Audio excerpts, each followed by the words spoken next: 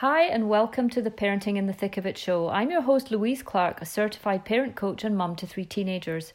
Trust me, I know just how hard being a parent can be. There are times when it can all become a bit too much and leave us feeling at our wits' end. Sometimes we need some advice, a fresh perspective and a little bit of help. That's why I'm here and why I do what I do. And that's why I created this Parenting in the Thick of It podcast. Welcome to episode 91. Today I have a very special guest with me on the show, and we're going to be talking about mindfulness and meditation and how it's helped us both. So I would like to welcome my son Logan, who is 13 years old, and he said he would be happy to help me help you understand why meditation and mindfulness has helped him. Because I think it's really important for parents to realize that this is a super useful tool for kids to develop and use to help them bring themselves more mindfulness and more peace and calm, a bit more space, and help them deal with worries, deal with all sorts of things in life. A mindfulness and meditation practice can do just that. There's a lot of wisdom in the art of letting go.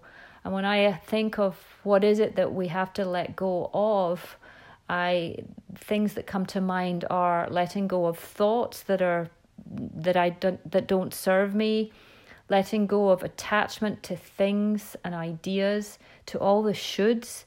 Who says I should? I'm so attached to the way it should be. It should sound. It should look like. It should whatever. We're so run by our shoulds that being able to let go of those is really, really helpful. And also being able to let go of our worries. And we spend so much time being hijacked from the present moment because we're worrying about something in the future or regretting and worrying about something that we've done in the past. And mindfulness and meditation is a great way to help us shift from those patterns and be able to let go and be able to be a bit more present. So if you want to hear it from the horse's mouth, here's Logan. And he has been practicing meditation, not super religiously, but on and off since grade 2, and you're now going into grade 8. And you first started it with a teacher who used to he did the Mind Up program, Goldie Hawn's Mind Up. And you used to do a meditation circle, didn't you? Yeah, he used to hit the chime and you'd listen to where it ends, and then you'd listen to the silence, and then you'd hit it back, and when the sound ended, you'd open your eyes. Yeah. And how do you think doing that helps you? It helps me stay calm. It helps me notice my mind and all my thoughts. Especially the worry ones. Do you worry quite a bit? Are you a bit of a worrier sometimes? Yes, yeah. I am. And do you think that mindfulness has made you notice your worrying thoughts more?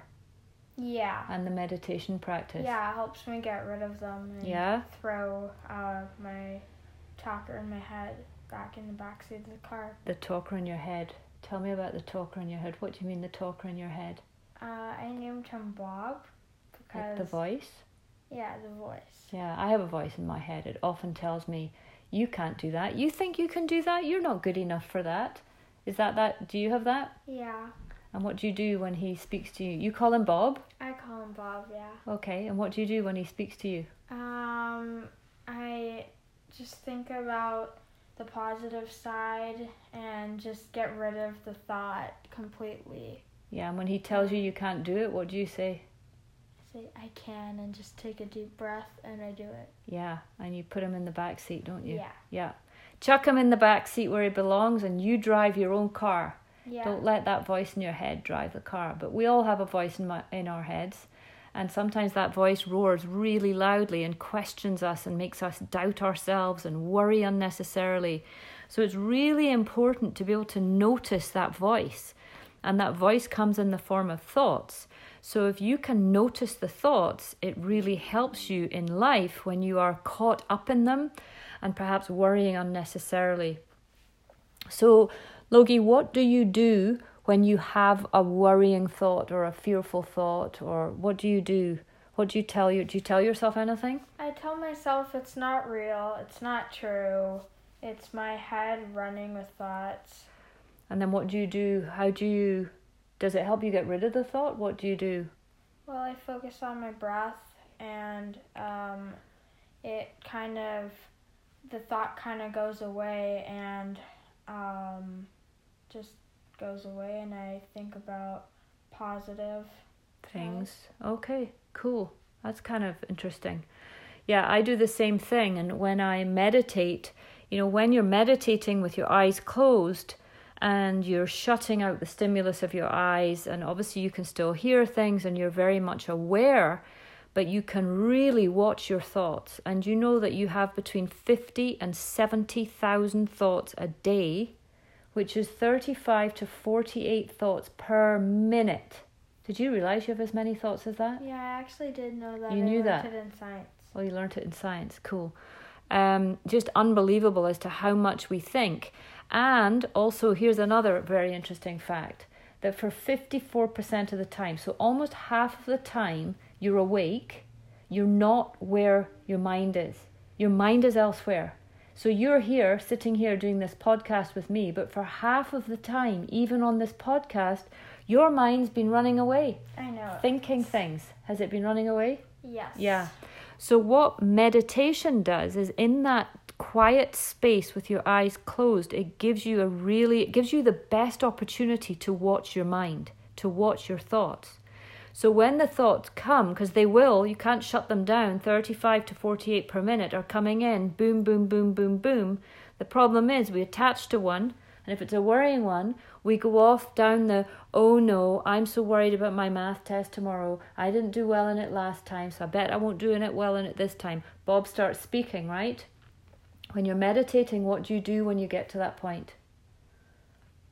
I just, if I'm writing my math test, I just think, you know what, I have a shot. I aced the practice test, Yeah. I'll give it a shot. And if you're meditating and you have that worrying thought, what do you do in a meditation practice? I just go back onto my breath and Okay. I shut it off, and I actually tell myself I can do that. Yeah. And throw it back. So you use your breath to let the thought go. You come back to your breath, so you focus on your breath, which stops you focusing on your thought. Yeah? Yeah. Is that right? Yeah. Yeah, that's exactly what I do as well. So each time a thought comes in, I go, oh, thought, back onto my breath, back onto my breath. And you might be saying, well, that's all well and good because you're in a meditation practice. What about real life? What happens is the muscle of awareness is strengthened for watching your thoughts. So it means in life, you become more aware of when your thoughts are not serving you. So sometimes you might, even during the day, say to me, Mum, I've got this awful thought, it won't go away. And then what do? You tell yourself your thoughts are not real. You tell them they're not true. It's the voice in your head. You get onto your breath. And very quickly, when you get onto your breath, the thought dissipates. So it's a real art to be able to let go of thoughts. And hopefully hearing it from a 13-year-old will help you, and maybe you can start to meditate with your child. If you do, I wouldn't start at more than a minute. A minute's a long time when you start, isn't it, Logie? Yeah. Yeah. And what are we up to now? About 15. Yeah, 10 to 15 minutes. Yeah. But sometimes after 5 you go, Mom, how much longer? I know. And I go, we've only been meditating for 5 minutes. And if it's too much, you stop, don't you? Yeah. We don't force it. And sometimes you do it, sometimes you don't. But the other thing I notice when I meditate regularly is I sleep better. I sleep so much better. Me too. You do? I go straight to sleep because I'm already kind of tired. Yeah, it doesn't make me tired, but I think it clears my mind of things. It kind of allows me to realize all these thoughts. Just let them go. Don't attach to them, and it allows you to settle. So I do meditate in the morning. Too, because it makes sure I don't get any bad thoughts. Yeah, and then when you do, because bad thoughts will come, but when you do, you notice them. Yeah, and I actually I have this like stuffed animal that I squeeze when I have a bad thought, and it pops into a positive thought because I change my mind to a positive thought that I like something I like, and then I dream about that. Oh, nice.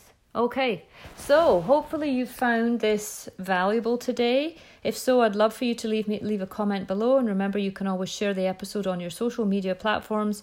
If you have any questions, please email me, louise@yourparentingpartner.com, and if you've got any questions for Logan, you can also email them to me and I will give them to him and he will answer you too. If you are a reader, I have a ton of blogs, and under the mindfulness section on yourparentingpartner.com/blog, on the right side there's a category under mindfulness. You'll find half a dozen or so blogs on how to get started with a meditation practice and how to use your breath and why your breath is good. If you like watching videos, I also have a video on how to meditate. You can watch me do it. It's called the Parenting in the Thick of It YouTube channel. You can check that out. That's it for today. Thank you so much for listening. I look forward to being with you all soon. Bye for now.